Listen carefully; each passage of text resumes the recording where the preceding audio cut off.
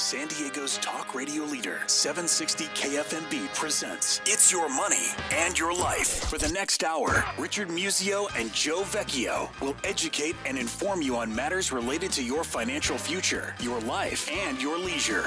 Now, with It's Your Money and Your Life, here are Richard and Joe. All right, good morning. My name is Joe Vecchio, your co-host, announcer, and producer, coming to you from KFMB Studios with 50,000 watts of power. We're heard not just in San Diego County, but Orange County, LA County, up the coast of Seattle on a good night, down to Cabo, out to the desert. If you download the app for 760 KFMB, you could hear us on any device as the show airs. We are free on iTunes if you search the title of the show, and all these podcasts are commercial-free on iYmoney.com. And now time to introduce the main man of the hour. He's a CPA extraordinaire. He's an accomplished marathon runner, best-selling author, philanthropist, and a family office expert advising several high-net-worth families. His name is Richard Musio. Good evening. How are you, Richard? Happy to be back from Hawaii. That's right. You were gone. So it was a great trip. Spent a few nights in Kona, then over to, which is on the Big Island, Hawaii, then went over to Oahu for a couple because Mary's moving one of her tennis tournaments over to Honolulu the week of Thanksgiving. Oh, my gosh. She got a great deal from the Hawaii Tourism Board. How about that? But more on that later. And then back to Kona for a couple of nights before we headed on home. We had 1 hour of rain in 7 days. How about that? So that was great. I thought it rained like every afternoon on one of those islands somewhere. Not where we were. Okay, well, good for you. Good for you. Well, anyway, welcome back. Thanks. We labored. I had 10 guests in here while you were laying on the beach last week. So. That's good. Yeah, you needed my microphone. Put it that way. Yeah, a few were on the phone too, but okay. Today only 2 guests. So, and we'll get to them. Both VIPs running for office here in San Diego, and we'll get to them in a bit. But I just want to make one correction. We had Mike Slater on, who's the daytime host. Yes, here. we did. I did say that Marlboro was marketing a marijuana cigarette, and I looked that up online, and it was a hoax. So I want to just correct that. I thought they were the packaging looked really pretty good, but I think it was from Marlboro menthols, and they were passing it off as somebody had doctored up the label. But anyway, that's not true yet. But I wouldn't be surprised down the road. And maybe we can talk to one of our guests about his opinion on that too, the legalization. Matter of fact, we're going to do a show about that. Yeah, it's legal in Hawaii. Yeah, is it really? Yeah. Did you see go out to lunch and people on patios just puffing away, or people what? sitting on you have no smoking in hotels and so on. I mean, outside though. Yeah, no, you see people. Yeah, absolutely. How about that? Well, maybe you don't have to buy it; you just have to inhale. I've never tried. I don't know. But anyway, got a big election coming up in a couple of weeks. It's only 2 weeks away. Yeah, so I don't want to digress too much because in studio we have one of the illustrious candidates for city attorney, and I think there are 5 of them altogether, but we have Gil Cabrera, and welcome to the show, Gil. Thanks for having me. Good evening. Our pleasure. Our pleasure. So, look, we like to start with the bio on our guests, and born and raised and educated, and then how you find your way to San Diego, et cetera. And I know you've got a long history here, so go. On your mark. Get set. I'll give you the Go, Gil, Reader's go. Digest version. Born in New York, raised in Huntington Beach, California, went to Cal State Fullerton for undergrad, and then Boston College for law school. There you go. Was recruited out here to one of the largest and oldest firms in the city. Which was? Loose Forward, Hamilton and Scripps. Of course. I heard of them. Yeah. Okay. They're not around anymore, sadly. But oh, really? They've been absorbed by the largest law firm in the world. Are they McKenna Long now? No, they were McKenna, and now they're Dentons. That's right. Now they're Yeah, Dentons. so now That's it's right. one of the largest law firms in the world. Still pumping lawyers into judicial seats, though, right? That's the hope. But it's still one of the best firms, best thought of firms. And then after 3 years there, I was recruited to one of the larger national firms, Cooley Godward, up in the Bay Area. What kind of legal work did you do there, though? At the beginning of my career, I did some real estate litigation and employment litigation. And then as my career progressed, I did much more sort of complex, large, ugly business fights. When I was at Cooley, I worked on some of the largest pieces of litigation in the country, billions of dollars at issue. I had a case that went up to the California and the U.S. Supreme Court, actually. Interesting. And then the last 8 years, I started my own practice, so smaller firm. Where I ran the business and then helped small and mid-sized businesses here in San Diego. A lot of entrepreneurs, a lot of folks that started their own companies. Mm-hmm. Now, you also served in a lot of city commissions and things. Why don't you tell us about that? Sure. Over that time period, I did what I could to volunteer. As you know, my parents immigrated here in the 60s from Cuba, and so they started over, lived the American dream, and just always... You've got some Asian and Cuban I do, yeah. My mom is half Cuban, half Chinese, so I'm a bit of a mutt. But they always just reminded me how amazing it was that we were able to come here and start over and live the American dream and to always give back. So I tried to do that whenever I could. So did she leave Cuba when Castro came right in? after, about 2 years after Castro. How about that? Have you been able to go back? I have not. So my parents have gone back once, and through miscommunications, they scheduled that trip in the middle of my second year law school finals, so I didn't get to go. But so my family's been back, but I haven't yet been wanting to go. But hopefully in the next year or two. Okay, but tell us about your public service.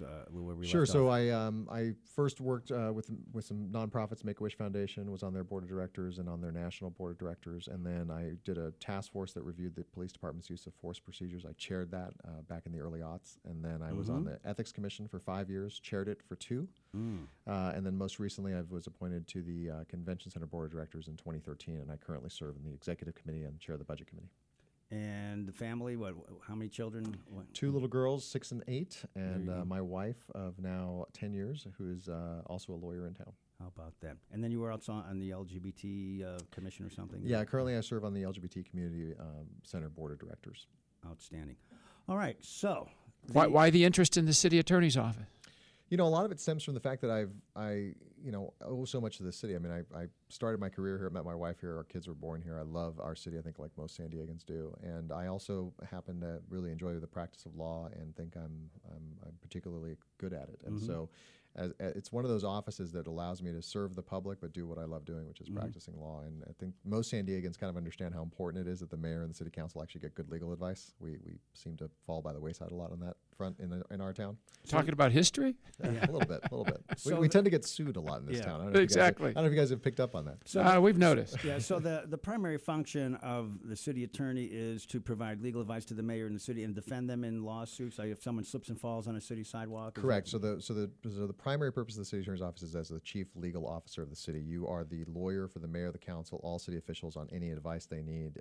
They have to go to you unless there's some sort of conflict. You also are the representative of the city in any lawsuit the city brings or any lawsuit the city is sued in. And then there's also a criminal division within the city attorney's office that does misdemeanor crimes within the city boundaries, which are often, the ones that really affect quality of life, vandalism. We do a lot of, obviously, domestic violence. Cases that are important and don't rise to the level of felonies, which are handled by the DA. Now, is there much, we were talking about you have a spot running on domestic violence. Is that the exclusive domain of the city attorney, or can the DA get involved in that too? That's the county. Do you guys ever collaborate on things, or is there crossover? Or they do collaborate. Depending on the level of the incident is where it goes, and how many times the person's been prosecuted for it as well. But within the city attorney's office, 12 years ago, they were handling about 7,000 cases of domestic violence a year. It was a very big priority under Casey Gwinn. He founded something called the Family Justice Center, which created a one-stop shop for victims of domestic violence. Today, they are handling about 2,500 cases of domestic violence. And I wish I could say it's because domestic violence has gone down, but it's really about the priority of that issue. Is it a lack of resources or just... It's a lack of priority and a lack of resources, and those go hand in hand, right? It's how they've done it.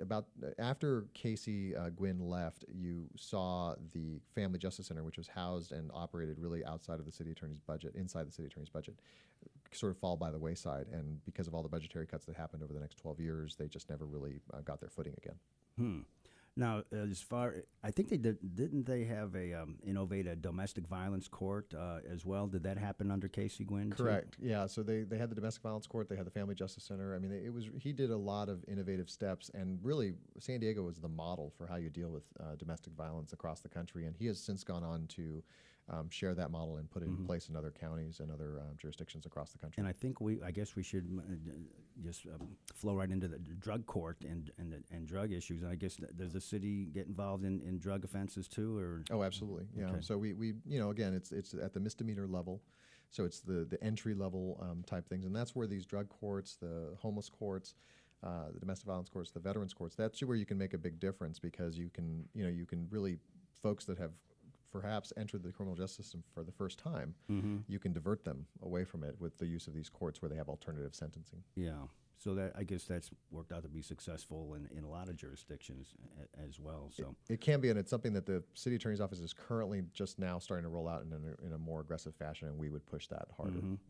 All right, so we're going to get into some human trafficking issue, and I guess we'll talk about the department in general as well. So I'll be back with Gil Cabrera, running for city attorney, right after these words. Hang on.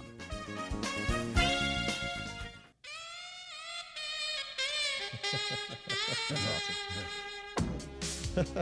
Oh my, how That's- dramatic. That's south of L.A. Law. Yeah, south of LA. That's south of LA law. But anyway, we're back with Gil Cabrera, running for city attorney. Good job, Justin. He got that quickly, didn't he?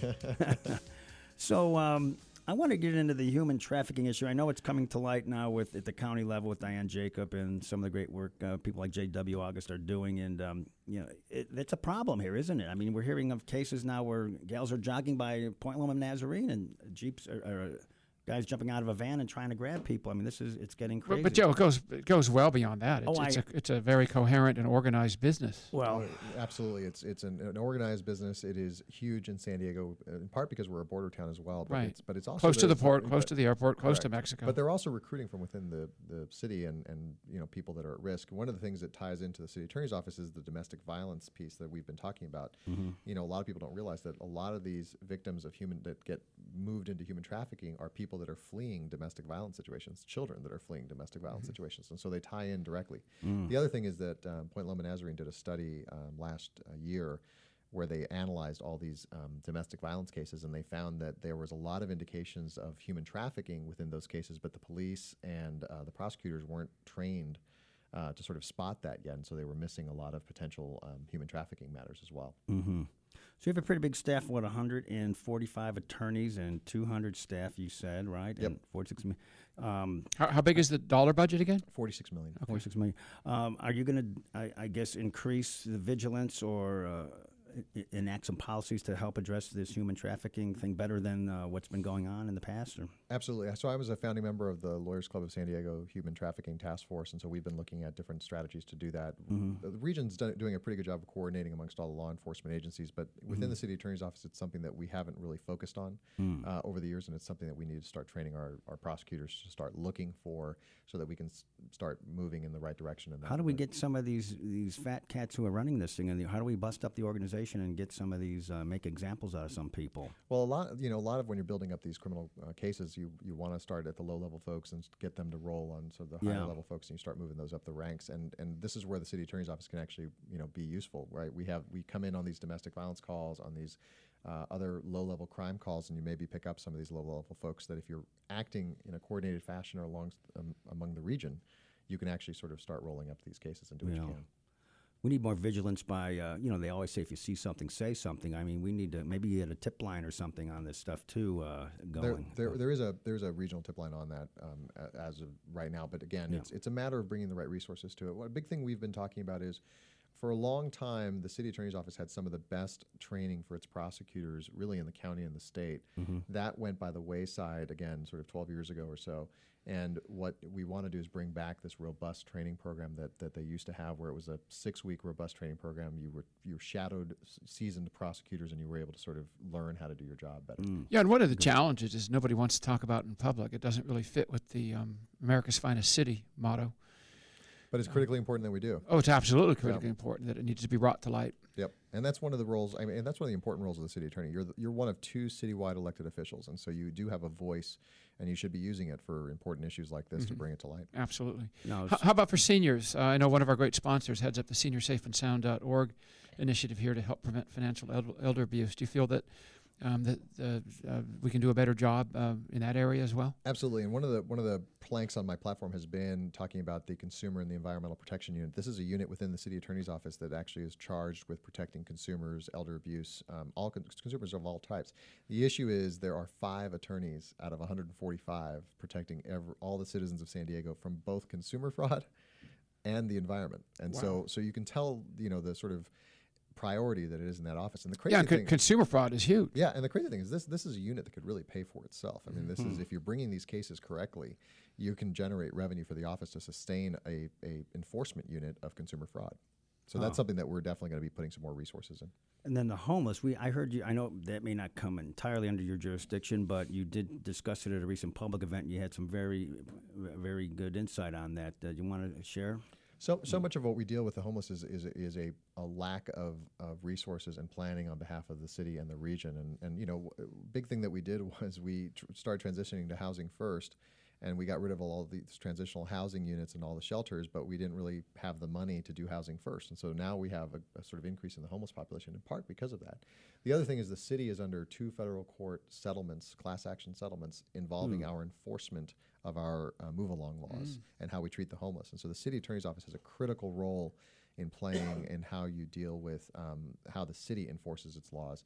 Ultimately, you're not going to fine or jail your way out of homelessness. You need to have resources brought to bear so you can help these folks get over the drug addiction, some of the mental health issues, and that's how you're going to solve the mental. problem. I mean, I see some of these people on the streets, and they're screaming at the light posts, and I just don't know what you do with some of these people. It's sad.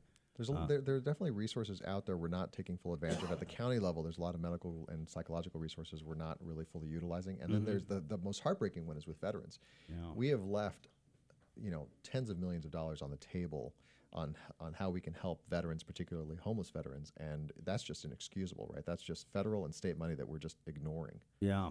I think when we had some of that stimulus money from came to the county, they ignored it because I guess they didn't want the strings attached to it or something or other. But the sad thing now the mayor just put these. He spent $57,000 putting stones under this bridge where the homeless were sleeping, and I know the All-Star game is coming, and maybe he wants to beautify the city, and I see a lot of paving going on. Well, if he wants to do that, get rid of the Padre. Yeah. But my point is, he just scattered those homeless people all over the place. Didn't fix the problem, that's for sure. I saw them scattered in the Sherman Heights and going north, and it's sad. All we've been doing is moving them from place to place and not really solving the problem. We're addressing some of the aspects of what happens because of the homeless population, but we don't really deal with them. And then when we deal with them, goodness, we're not treating them with dignity at all. I mean, to put jagged rocks so they can't lay down on a sidewalk is just. I mean, they're just going to cruel. move someplace and Exactly. urinate in somebody's backyard rather. But the point being now, so the city attorney, you get this. You have this dynamic going on whether you react to issues or you can get proactive, and I guess. There is a balance there, right? I mean, you can absolutely. You're not. I mean, you really shouldn't. Aside from on the law enforcement, on the prosecutorial side, you really shouldn't be a policymaker, right? You're the lawyer for the city, but that doesn't mean we can't be proactive about how we deal with things, right? And so the homeless population is an issue that we can be proactive about. We have a federal court jurisdiction under our policies, and we could bring ideas to the federal court and to the plaintiffs' lawyers in that case on how we want to start solving the problem and bring them through that process instead. So you can be proactive about these types of issues and really give advice. I mean, again, the homeless thing is a good example because if I was the city attorney and they told me, here, we're going to cut funding here, and then we're going to move to this other model, but we don't have any plan or any good plan for how we transition to the new model, I would have been talking from a law enforcement, from a risk management standpoint. It says you're going to have an increase in the homeless population, and you're not going to have any resources to deal with it. And it's important. That's what a good lawyer gives their client a heads up about the problems that are coming down the pipe. Yeah, I mean, so much of what you do is risk mitigation. Exactly. But speaking of problems, all right, I can't let you get out of here without talking about a stadium. Is that a thing? Is that a thing we're talking about? The stadium. Now, and I know you're all for increasing convention business and hotel business. I mean, it's a big part of our economy, the tourism industry.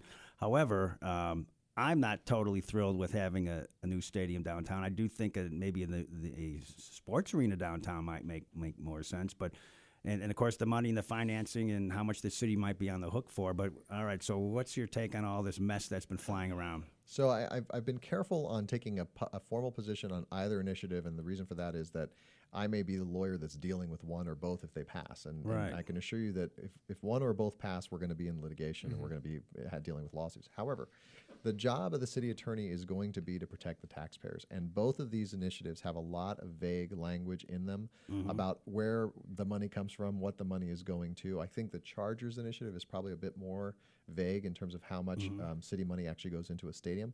But we're going to be there to protect the taxpayers at the end of the day. Because, look, if you look at the studies that they did in The Atlantic about a year ago, they did an article, there isn't, and they looked at every stadium deal over the last 30 years, and there isn't one where a city made out okay. Yeah. We just have a history in the public sector of doing a we're horrible job. The numbers don't lie. No, exactly. And the public's finally waking up. Yeah. So. And if the public decides they want to spend money on a stadium, As long as they know that's what's going to happen, cool. But don't sell it to us as an economic boon for the city, because we usually lose money on these types of things. But I think we have to wrap it right there, Gil Cabrera. Gil, really appreciate it. Good luck. Yeah, Thanks for having me good on. luck with the election. We'll be right back. We're going to talk with Barbara Bree next, so come on back after these words.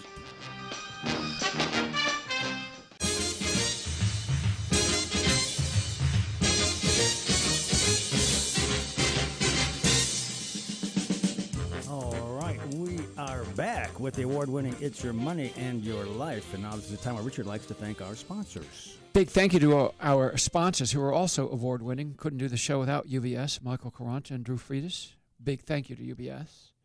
Our favorite CPAs on the planet. We got two of them. Signature Analytics, a great CFO service headed up by Jason Kruger, CPA, as well as Polito Epic CPAs, Don Epic and Paul Polito up in San Marcos.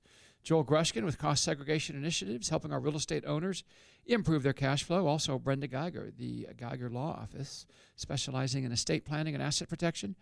Brenda, of course, has a big continuing education seminar coming up here on June 1.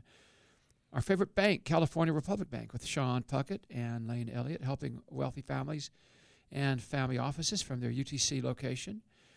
Also, Hub International, formerly known as Mars Maddox Insurance, absolutely wonderful employee benefits firm. The LG Experience and the Lombardi Group, helping wealth advisors make heroes out of CPAs to the CPA's very best clients. We also mentioned during the first part of the show Paul Hines, who heads up Hearthstone Private Wealth Management, as well as the Senior Safe and Sound.org initiative here in San Diego, helping to prevent financial elder abuse. Also, our newest sponsor, Nathan Watkins, with Worldwide Credit, an absolutely amazing mortgage broker. And last but not least, if all of this makes you hungry and thirsty, we have a couple of really great sponsors who help there too, right, Joe? Absolutely. We've got Lestat's Coffee Houses. They've got a third location coming up soon on University Avenue, but they're open 24/7, 365, and they're originally in, of course, in Normal Heights and then University Heights. And also the Barry Good Food Foundation with Michelle Lirac. And, of course, we had a great show with them last week about sustainability in meats. And, of course, we've got the 7th annual Barry Good Food Foundation dinner coming up. Very Good Night, I guess they call it, June 7th, and we'll be there on site again at their beautiful spot. Yeah, Joe, if people want to find out more about our Very Good, in fact, they're great sponsors, how do they do that? Funny you should ask. You just get over to iymoney.com. There is a sponsor tab across the top of the page in the drop-down menu, and you can click on any one or all of them. All their personal information is there, contact information. I know they've all been working with Richard for many years with great success. Correct? In some cases, close to 30 years. Yeah. As far as the stats, folks, I've known them since the first Super Bowl in San Diego in 1988. 88. January 88. Yep. Denver and Washington. Remember That's that? it. Washington won, and they destroyed that Hyatt. Doug Williams. They destroyed that Hyatt Islandia, and the GM said they'll never have another NFL team stay at their hotel. Yeah. But enough of that. Yeah, speaking of destroying, someone is really ripping up the campaign trail here, and she's been at it a long, hard time. Actually, it's her second appearance on our show. Last time she was with her husband, Neil Centuria, but we have in studio, running for the District 1 City Council seat, Barbara Bree. Barbara, welcome back. Great. Thank you, Joe and Richard. Yeah, it's so great to see you. You know, a lot of people don't. I know you've got a great high-tech background, et cetera, but we like to start off with a little bio just for the benefit of our listeners. So what can you tell us about your childhood, growing up, school, how you found your way to San Diego? Great way to start. I grew up outside of Philadelphia.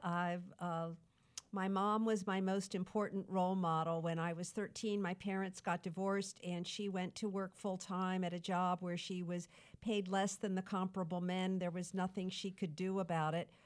Because of her, I believed I could succeed in the business world. She eventually became the first woman executive at a large Philadelphia agency. I earned an MBA at Harvard and moved to California in 1976 to be a business writer at the Sacramento Bee. And the Bee sent me to a builders conference in San Francisco where I met my first husband, and that's how I ended up in San Diego. He was a real estate developer here. Wow, Harvard MBA, graduated, what year was that? 1976. And I will bet you were one of 2 or 3 women, maybe? My class was about 12% women. Really? Which was double the percentage of the year before. How about that? Yeah. And where'd you go undergrad? I didn't get that. I grew up outside of Philadelphia, and I went to the University of Pennsylvania. Wonderful. Nice. Our friend Bill Dirac went there, undergrad and law school. So anyway, I did not know that. Anyway, that's great to know. So and then how'd you get down to San Diego? So I married my first husband, who was a real estate developer here, and we wanted to live in San Diego because he was working here, and it's a great place to raise a family. And I now have two daughters, 34 and 31. I am also blessed to have a 19-month-old grandson, Colton, who lives here with his parents. And as you know, I've been an entrepreneur in the tech world for the last 30 years. So when you got to San Diego, tell us about your business background, because that's kind of fascinating stuff. So my background in San Diego started, I was a business writer for the LA Times, actually, initially. And in 1983, my mother had moved out here from Philadelphia, and she got terminally ill with cancer of the pancreas. And I was able to take a leave of absence to be with her the last few months of her life. And when I went back to work, I realized I wanted more time at home with my then one daughter. I wanted to have a second child. I asked the LA Times if I could work part-time, and they said no. And this was a long time ago. This was 1983. And I said I quit. And it turned out to be one of the best decisions I've ever made. Because of that, I ended up working for a neighbor, Buzz Woolley, who was a venture capitalist. And I worked part-time for him reviewing business plans. At the end of 1 year, he said, I'm retiring. And he introduced me to the people who were starting the Connect program at UCSD. Connect was started in 1985 to help launch high-tech and biotech companies. There was a growing realization that our future economy depended on being able to commercialize these technologies. And we had brilliant scientists and engineers who were clueless about how to start a company. And I spent 10 wonderful years at Connect, which was then at UCSD. And during that time, I got divorced. Sometimes things don't work out. And 2 years later, I ended up being the co-founder of a software company. Now, how did you venture into that one? And I know, well, let's say it's Pro Flowers. No, there was a software company before there. Okay. So, but when did Pro Flowers come after that? Yeah, so Neil Centuri is my husband, and we met about a year after my first marriage ended, and we started a software company in 1995 called Atcom that pioneered the ability to get the internet in a public place on your, back then there were no iPhones, it was basically your laptop. And the company was successful. We sold it in 1999. And prior to the sale, I joined Pro Flowers on day one as the VP of marketing it was April 98. There were 5 of us in a small office in La Jolla. It was a real startup.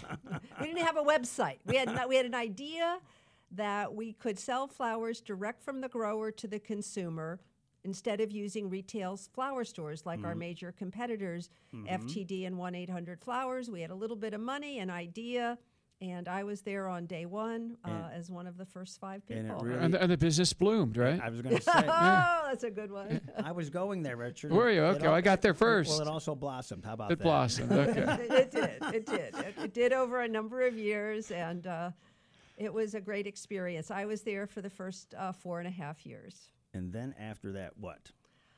Then I started working with Neil. We have Blackbird Ventures.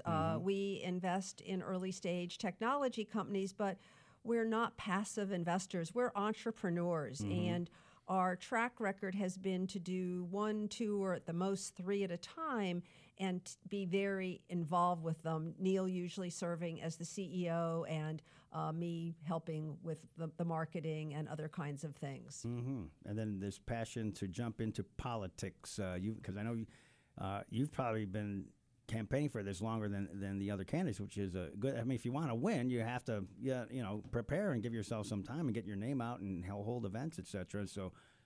You made the decision about, what, a year and a half ago? Or? About 2 years ago. So actually there is one candidate running against me who actually ran last time and lost, so he's actually been at it longer than I have. Yeah, I've always been involved in the community. I was the Bobby Sox team manager for my 2 daughters. I was president of the Children's Museum. I was involved in politics, helping other people, raising. Tangentially, Yeah, but never expected that I would run. And that changed at a family dinner a little over 2 years ago when I was talking with my 2 daughters. I was upset about things that had happened at City Hall. I was upset that our street was being torn up again. This is our business street where our office is in La Jolla Shores. And that's the never-ending construction project. Yeah. I know, but I was thinking, why? Why can't they do it right the first time? And of course, we're going to get into the La Jolla Cove stench, which has really got me going. So we'll be back with Barbara Bree running for District 1 City Council right after this. Hang on.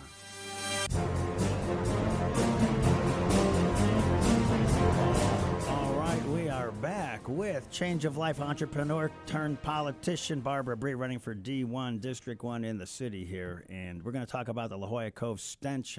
But first, Joe, I got back from Hawaii, and the first thing I saw was that Barbara was endorsed by the Union Tribune, Absolutely. which I think is a big deal. Barbara, is that a big deal?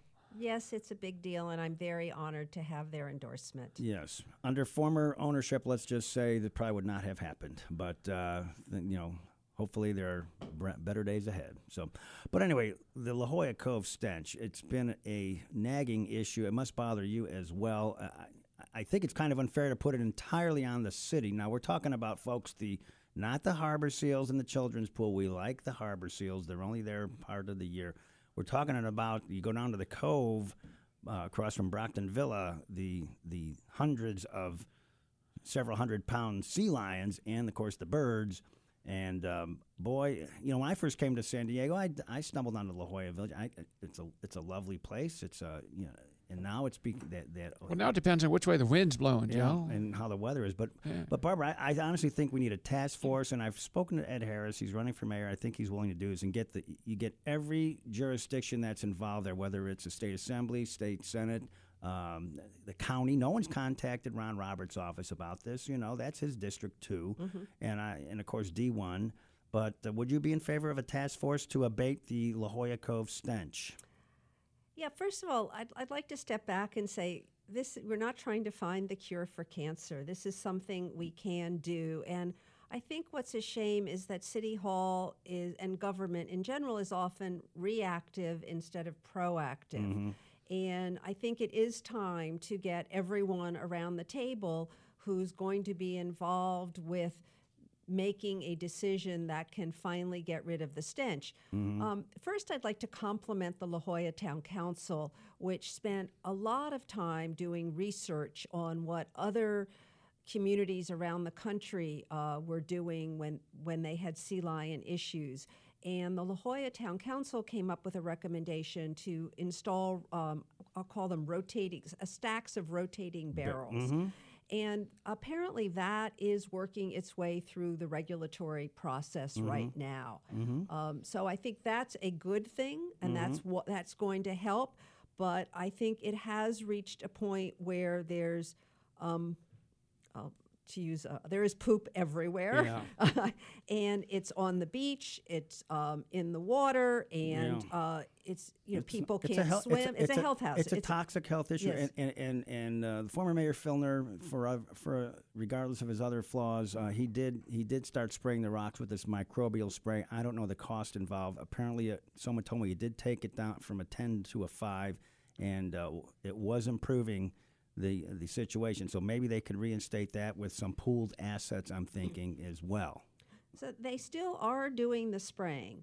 The spraying apparently only solves the bird poop, not the sea lion poop. Okay. And also, the sea lions are encroaching so that people can't swim in the cove, and that's not acceptable. And they're a danger. They're a hazard. People don't go up to those sea lion pups and try to pet them. Oh, you see it all the time. They want to go up and have their picture taken, petting a sea lion on the head. It's going to have your arm ripped off. The mom or popper's going to get after you, and you're going to, and there's been I think there have been some people injured down there. So yeah, people don't know that they should stay away. Yeah. But hopefully we'll get this addressed. So what did you want to say some more about this? I'll just say a little. So there is a committee called the La Jolla Parks and Beaches, which is a membership committee in La Jolla, And they've written a letter to the Parks and Rec Department with a few suggestions. And one of their suggestions is to put a gate at the bottom near the water, near the bottom of the steps, and to close it every night to prevent the sea lions from coming up. And second, So they're coming up the stairways now? yes, that's the problem. They're Oh my encroaching. gosh. Oh my gosh. And so that a lot of times when the swimmers want to come up, there's a sea lion in the way. You gotta be kidding And me. that's scary. Sea lions are So giant. other community solutions have been this, blockading them a little bit, and Yes, it has worked in other communities. Okay. All right. Good. So, Barbara, when you walk around your district and talk to folks who live there, what are some of the issues on their mind? What I hear about, number one, is public safety. Crime is up. We have real data proving that. Car thefts, home break-ins. I also hear a lot about traffic. And I also hear about, the importance of keeping our beaches and our beaches clean, preserving our beautiful canyons and lagoons. I mean, And District 1 is beautiful. And the street surfaces in and around La Jolla. Now, Richard mentioned La Jolla Shores, and even in La Jolla Village, the cement streets are kind of breaking up, and they need to get addressed, I think, at some point, huh? Yes, La Jolla is the oldest part of my district, so our infrastructure is the oldest in terms of both what you see on the surface and what's underneath. And that would be a priority for me if I get elected to the city council. Wonderful. When you get elected. Yeah. Not if. Gotta speak positive. Let's give your website. It is barbarabree.com, and it is up and running, and it looks terrific. Great. So, folks, it's Bree, B-R-Y. Pronounced like the cheese. It's pronounced like the cheese. And in fairness to Gil Cabrera, who got out of here, I forgot to mention it. It's gilcabrera.com. So if you want to look up his website. But anyway, well, we all know Barbara would have to have a world-class website being with her high-tech background. So there's plenty of good information there, plenty of good articles, a lot of great endorsements and supporters. Boy, too many to mention here, but you got quite a few people. And UT's not the only paper, right? You've got a lot of other community papers that have backed you, right? No, they're the only media organization Right. that has endorsed me, but I'm honored to have the endorsement of Irwin Jacobs, the co-founder of Qualcomm, J. Craig Venter, who started one research institute and two companies in my district, one of which is Human Longevity, which is going to change medicine for all of us, and just raised $220 million. Many small business owners like Brian Miller of Geppetto's Toy Stores, and hundreds of people from all over my I district. see Nathan Fletcher on there, been a guest on this show. That's a good endorsement. So, but you've been doing a ton of events. So, I mean, you started before. I mean, if you're really dedicated and want to win this thing, folks, you have to get out there. Now, what's been your greatest, I guess, revelation or something that came to your mind that you hadn't even thought about or considered? Did anything? Well, I think I'd like to step back and say I did start 2 years ago, and we knew we would be outspent. One of my opponents has raised a lot more money and has two independent expenditure committees supporting him. And we've run a volunteer-driven grassroots effort, and I started knocking on doors last July. And the best part of being a candidate has actually been out there talking to voters one-on-one. I've met wonderful new people that I hope will be, friends for the rest of my life. You've had a lot of these coffee events, and how many doors do you think you've probably, good thing is you've probably get healthy doing all this walking, right? Yes, I get to eat anything I want. That's it. I get to have apple pie once a week. That's it. But all these coffee events, have you any idea how many doors you may have knocked on? We believe I've knocked on over 7,000 doors myself. Wow. And we've held, I think, over 40 neighborhood coffees in all parts of the district. But how many residents approximately in your district? I have about 60 to Yeah, it's 70,000 Over people. 150. I Yeah, know. 77,000 registered voters, Okay. according to the latest data from the Registrar of Voters. Wow, that is amazing. And of course, it's going to be a big turnout, we believe, for June, right? You're thinking about 66%, something like that? Yeah, that's what the Registrar of Voters says. It's almost like a final. Good. It's almost like a general, I mean. It's pretty unbelievable. Anyway, we're in our last minute here. Barbara, anything you want to just wrap up with before we say ta-ta? I would just say, if I'm elected, I would be the first high-tech entrepreneur on the city council. My district is La Jolla, University City, Carmel Valley, and all of UCSD. It's the heart of our innovation economy, and these are the industries that are creating the good jobs of the future, and we need them to succeed if we're going to have the tax base to pay for the quality of life we all love about San Diego. Well, we know you'll be totally dedicated and work hard, and you can't ask for more than that. So, got a lot of good people behind you. 2 weeks away. Good luck. It's going to be here sooner than later. Yeah. So we're in our home stretch here. Barbara Bree, thank you so much. Good luck Thanks, with the Barbara. election. Richard Musio, great seeing you. Justin Hart, our board operator, thanks for making it sound terrific. And thanks to Craig Blanke, our account executive, and our program genius here, Dave Sniff at KFMB. All these podcasts are commercial free on iWayMoney.com, and we will see you next week. Bye-bye now.